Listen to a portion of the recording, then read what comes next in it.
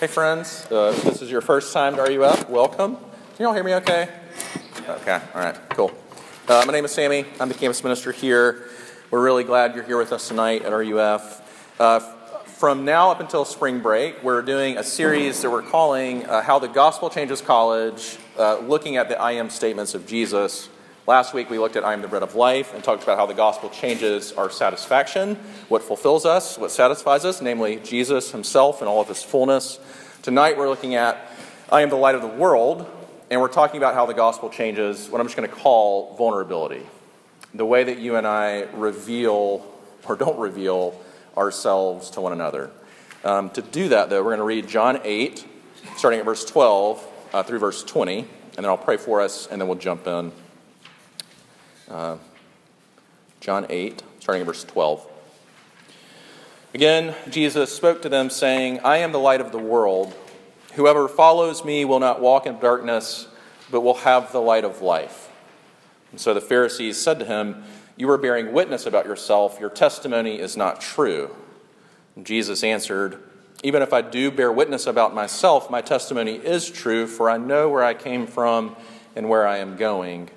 But you do not know where I come from or where I am going. You judge according to the flesh. I judge no one. Yet even if I do judge, my judgment is true, for it is not I alone who judge, but I and the Father who sent me. In your law it is written that the testimony of two people is true. I am the one who bears witness about myself, and the Father who sent me bears witness about me. And they said to him, Therefore, where is your Father? And Jesus answered, You know neither me nor my Father. If you knew me, you would know my Father also. These words he spoke in the treasury as he taught in the temple, but no one arrested him because his hour had not yet come. Let me pray for us, and then I want to jump into thinking about what Jesus saying, I am the light of the world, means for you and for me in the way that we do vulnerability. But let's pray first. Our Father, we thank you for your word to us. We thank you that you reveal yourself to us. You reveal your heart of love and grace and faithfulness. And Lord, I pray that you tonight would give us eyes to see and ears to hear. We are completely dependent upon you and the working of your Spirit to receive anything, that we might be changed, that we might be brought from darkness into the light. And that, Lord, in your work of sanctification in us, that we would have the boldness with one another to share the things that we want to keep hidden, to share the places that we would like to keep others in the dark and where we feel that darkness ourselves. Would you give us the beautiful gift of vulnerability first with you? Lord, would we know that we can bring freely all of our struggles and all of our shame and all of our sin to you, because that is why you came for us. Lord, would you invite us in that way, but then would you build something beautiful in our midst that we would do that in love with one another. We need your grace and help for that, and we ask for it. We pray these things through Christ our Lord. Amen. One of my top favorite clips of television ever comes from, I think it was The Mind of a Chef. Sean Brock, he used to be a chef with a restaurant called Husk in Charleston, South Carolina, but he's hosting Anthony Bourdain for the first time. And they go to Waffle House for the first time. And it's beautiful because Bourdain, in all of his food travels, if you know much about him, he was a food traveler and did beautiful work and just the ways that, highlighting the ways food and culture connect us as human beings. But he'd never been to a Waffle House. And Sean Brock does a little tasting menu with him, which I've always wanted to try. I've never tried it, but you go all out where you start with the pecan waffle. Then, of course, you got to do the patty melt with the hash browns, and then you do a chef salad and a pork chop. You just go, you order almost everything on the menu, and they're eating it together. And Bourdain has this epiphany. And here's what he says. He says, Waffle House, an irony-free zone. Listen to these words. They're so beautiful. It's on your handout. An irony-free zone where everything is beautiful and nothing hurts, where everybody, regardless of race, creed, color, or degree of inebriation, is welcomed. Its warm yellow glow, a beacon of hope and salvation, inviting the hungry, the lost, the seriously hammered all across the South to come inside, a place of safety and nourishment. It never closes. It is always, always faithful, always there for you. I might have just found what I want to put in my grave. That's dark. But we're talking about dark. I love it so much but here's why I love it. This is what God's people, this is what we should be. Right? Welcoming to everyone, regardless of race or creed or color or degree of inebriation, a place of safety, nourishment, a hope and salvation, inviting the hungry, the lost, the seriously hammered. We should be like this. And thank the Lord, often we're not, but our Lord Jesus is. It's a description of what we as Christians should be like, but it is what Jesus is. This is the freedom and the scandal of the gospel, is that everyone is welcomed and no one is deserving. And this is at the heart of what Jesus means when he says that I am the light of the world. Here's the way I want to think about it. He is the one who illuminates. He helps us see things clearly, ourselves, himself, the world. He is the one who graciously exposes. He shines light into the darkness and the dark places in our own lives, and he is the one who forever faithfully welcomes us. To know Jesus is to see yourself clearly, is to show yourself, to open yourself truly, and to share yourself as you follow him wisely and freely. But if we're being real, that's not easy for us. That's what I want to talk about. How does the gospel change? What does Jesus mean when he says, I'm the light of the world? In other words, how does the gospel change the way that we do vulnerability? And this is what I want you to see. It's what I just said. The gospel changes how we see ourselves. We begin to see ourselves clearly. The gospel changes how we show ourselves, how we open ourselves honestly and truly. And the gospel changes the way that we share ourselves wisely but freely. That's what we're doing. To see yourself clearly, to show yourself truly, and to share yourself wisely but freely. Track with me. First, to see yourself clearly. John Calvin, many, many, many years ago, in his masterpiece, The Institutes of the Christian Religion, he opens it with this. He says, without knowledge of self, there is no knowledge of God. And without knowledge of God, there is no knowledge of self. We could spend a whole semester unpacking that. Here's where he elaborates. He says, every person, therefore, on coming to the knowledge of himself, is not only urged to seek God, but is also led as by hand to find him. So long as we do not look beyond the earth, we are quite pleased with our own righteousness, wisdom, and virtue. We address ourselves in the most flattering terms and seem only less than demigods. But should we once begin to raise our thoughts to God and reflect what kind of being he is and how absolute the perfection of that righteousness and wisdom and virtue, to which as a standard we are bound to be conformed, what formerly delighted us by its false show of righteousness will become polluted with the greatest iniquity.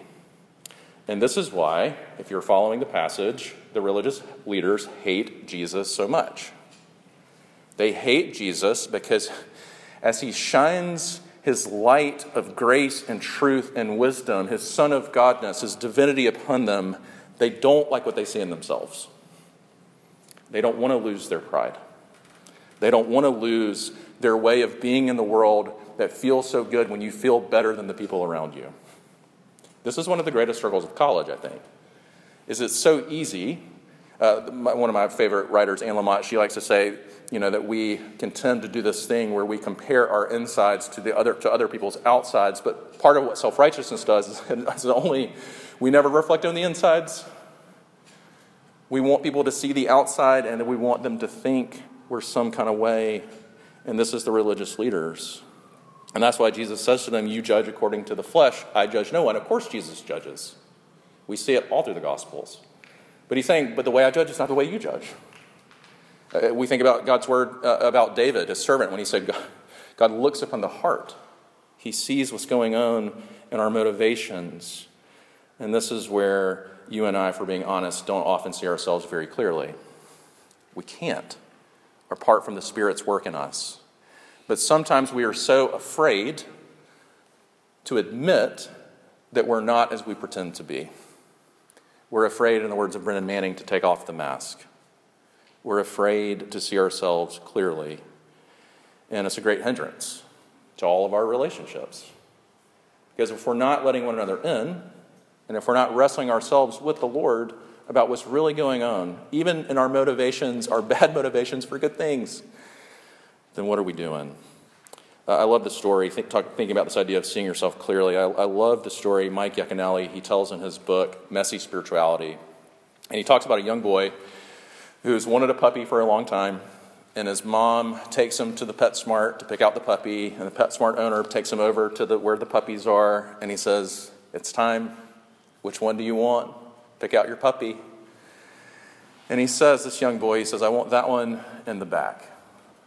And the owner says, No, you don't.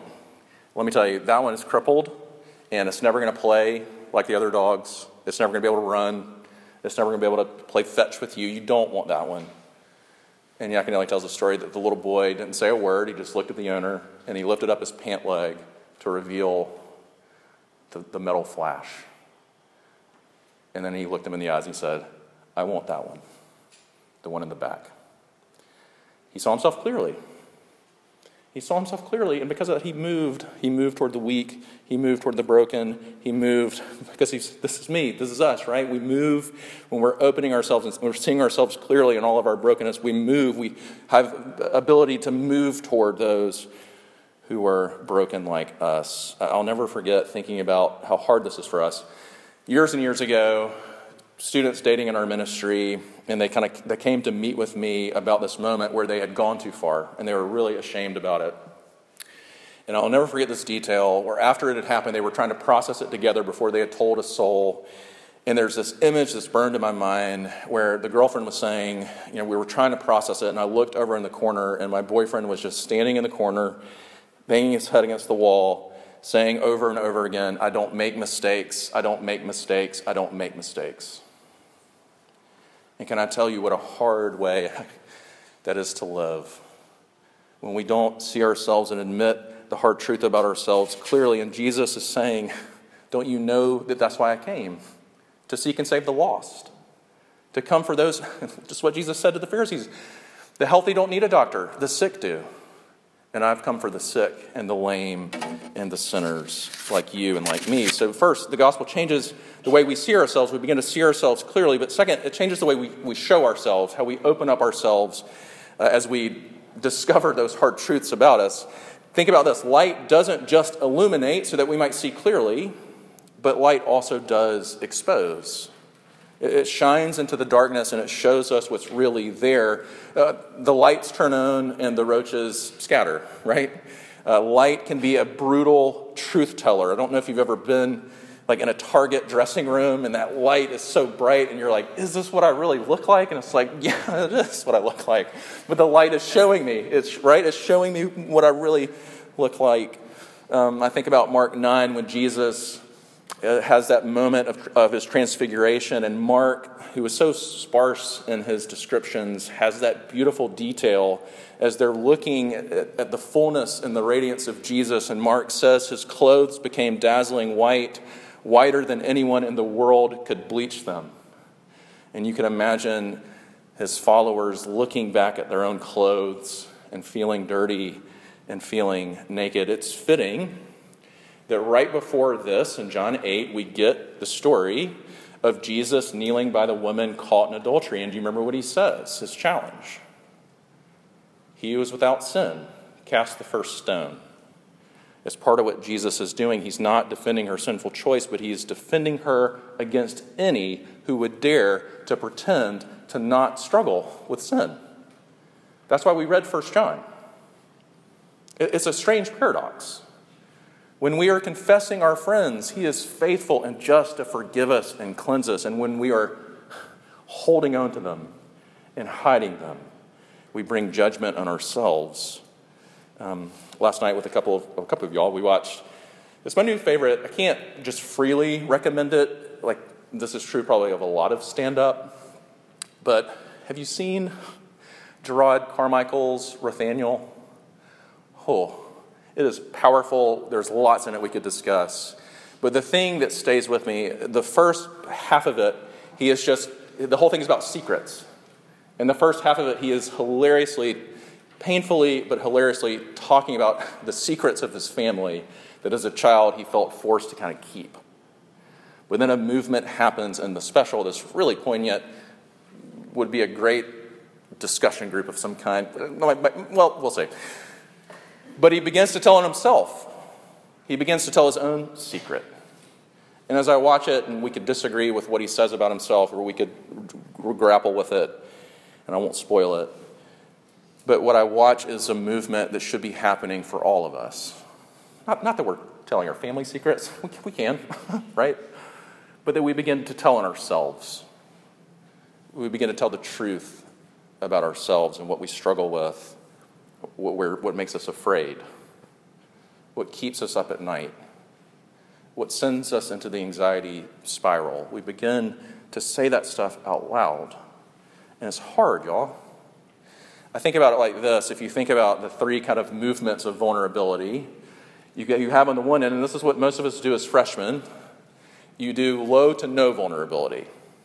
I'm not sharing anything painful or hard about myself. I'm going to keep the mask on, and maybe it's the mask that I developed in high school, or maybe it's some new mask that I find some identity in, but low to no vulnerability. No one's getting in here, baby. No one. And then perhaps if you're like me and you're a people pleaser, you learn that, well, some vulnerability can make people like me. So let me do that. I'll share the stuff that maybe really is a struggle, but I'm really sharing it because I want you to like me. Or I need something from you, but it's not real. We could call it cheap vulnerability, right? Where it's just like I'm getting something out of it.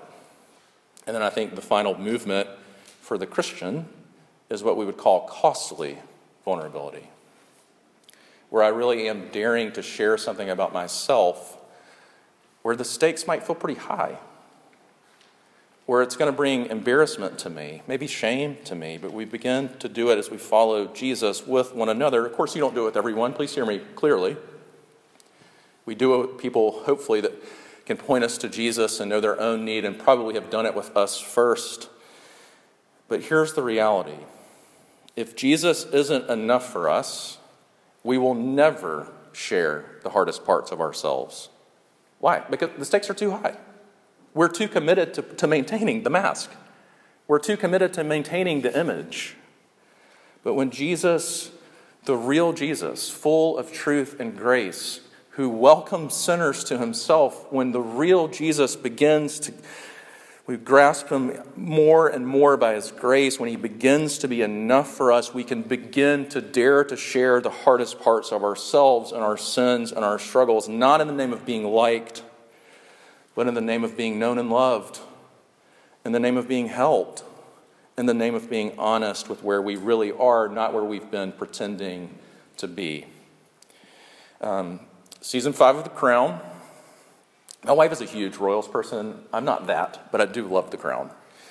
And there's a scene in season 5 that is, they're just these little they're not throwaway scenes. There's these beautiful scenes in The Crown that just really move me. And there's one where an older Elizabeth, Queen Elizabeth, rest in power, where Queen Elizabeth, the family has had a rough year, and she wants to say something about it in her speech. She wants to do a speech where she owns the family's mistakes. And there's this powerful scene where her mom, who's much older, you know, she's still alive then, but her mom is like, "What are you doing? We don't do that. Why would you dare admit any weakness before the people?" And Philip, in this beautiful moment, says, "Don't you dare tell her what to say. If she wants to do this, she's going to do it." And she gives this beautiful speech where she does. She admits weakness. She admits mistakes. She admits some bad choices. And the power of it is it ends up in this beautiful way, reuniting her sister and her. It's a powerful episode. But I watch myself when I watch her struggle. Should I share this? Should I not? And she does. And redemptive, beautiful things happen. And here's the question for you and for me is, do you have relationships in which you can show up as you really are? Not as you've been pretending to be. Do you have friends? Do you have Christian friends, relationships where you can show up as you really are, not as you've been pretending to be? So first, the gospel, I'm the light of the world. The gospel, it changes the way that we see ourselves. We begin to see ourselves clearly. It changes the way we show ourselves. We begin to show ourselves more truly and honestly. And then the last thing I want you to see is it changes the way that we share ourselves, wisely yet freely. We begin to share ourselves wisely yet freely. Here's the deal. Light doesn't just illuminate, It doesn't just expose, but there is welcoming power to it. It invites you in the Bourdain Waffle House way into its warmth. Think about the last time you were around a fire. What is it about a fire that just, especially for dudes, we just begin to open up a little more? I don't know, is it that we have something to stare at collectively that makes us feel free to just be let me tell you something that I've never told a soul. Amen. That's why we do it. But this is part of what Jesus is saying about himself, is he is inviting us to share ourselves with him and then begin to do that with one another. I love the way that one of the details that is helpful to know is Jesus says this, I'm the light of the world, in the middle of what was called the Feast of Tabernacles. And all you need to know is this. I'm just going to read it for us to give you some context. Here's how that went. It was like a big party. And here's the way it was described.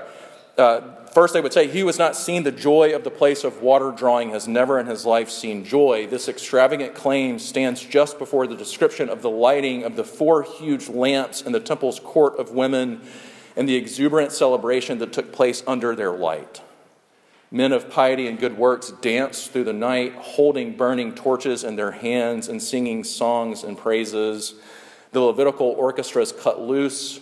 Some sources attest that this went on every night at the Feast of Tabernacles, with the light from the temple area shedding its glow all over Jerusalem.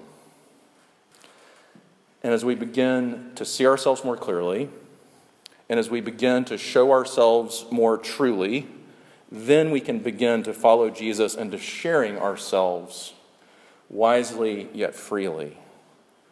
What I mean is that we learn to follow Jesus in our own sins and struggles, and as we do that, we have something to give. We have something to give to those around us. I think about when I was in Statesboro, Georgia, doing RUF at Georgia Southern for 5 years. What a gift, his name was Matt, what a gift of a friend my friend Matt was. Why? Because he was the first Christian that I ever heard talk honestly about depression. Depression is a big part of my story. Some of you I know can relate. But to hear, as fresh out of seminary, where you don't typically learn humility, depending on where you go, thinking I have all the answers, thinking I have something to give, and yet knowing those days where I could barely get out of bed, and the shame of trying to hide my sadness, because as Christians, should that be how it is for us? I had never met another Christian who so openly and freely had begun to pray. He still struggled, but as he began to share that part of himself, it was such a gift to me. It gave words to my experience. It honored the way I carried it. It helped me think about what does it mean to be a Christian who struggles with this. It was such a gift, and we begin to get to be that with one another. And of course, we do this because this is who Jesus is to us. Sharing himself freely on the cross, that we might know and taste forgiveness, that we might be given his righteousness and his perfect life. And I guess this is if there's a question here, is this. I love the way one writer talks about it. He calls it the gift of going second. Meaning the gift that it is when you begin to share your stuff with someone and they get to say, me too. And it's a beautiful thing when we do it. I'll close with this. There's a story that I came across this week that I really love. It's called The Ragman, which is interesting. It's by a guy named Walter Wangerin, which is a fascinating name. And he tells a story. It's a really short story of the Ragman, which basically was a man who would go through the city streets, and he had a cart full of fresh new clothes. And he would meet people in their broken situations and say, you want to trade with me? Give me your old dirty rags, and I'll give you my fresh pair of new ones. And he said he watched this ragman do this over and over, providing new rags, new clothes to hurting, broken people. And then he ends it with this, and I love this so much. He says, I myself walked up to the ragman. I told him my name with shame, for I was a sorry figure next to him. But then I took off all my clothes in that place And I said to him with a dear yearning in my voice, dress me. And he dressed me, my Lord. He put new rags on me. And I love this line. And I am a wonder beside him. I'll close with these words from A.W. Tozer to this idea. Just take this in. How unutterably sweet is the knowledge that our Heavenly Father knows us completely. No talebearer can inform on us. No enemy can make an accusation stick. No forgotten skeleton can come tumbling out of some hidden closet to abash us and expose our past. No unsuspected weakness in our characters can come to light to turn God away from us, since he knew us utterly before we knew him and called us to himself in the full knowledge of everything that was against us. Let me pray for us. Our Lord, would we believe it? Would we believe the good news about you and the ways that you have come for us and the ways that you invite us to yourself, that we might find the rest that we're longing for, that we might find someone who knows what to do with our shame. And Lord, would you do that? You are the light of the world. Would you draw all men and women to yourself? And Lord, would you let us be some small part of it? And Lord, would you grow us in our vulnerability with you? And would you grow us in our vulnerability with one another? Lord, we need that work of grace in us, and we ask for it. We pray these things, Lord Christ, in your name. Amen. Please stand and sing our last song with us.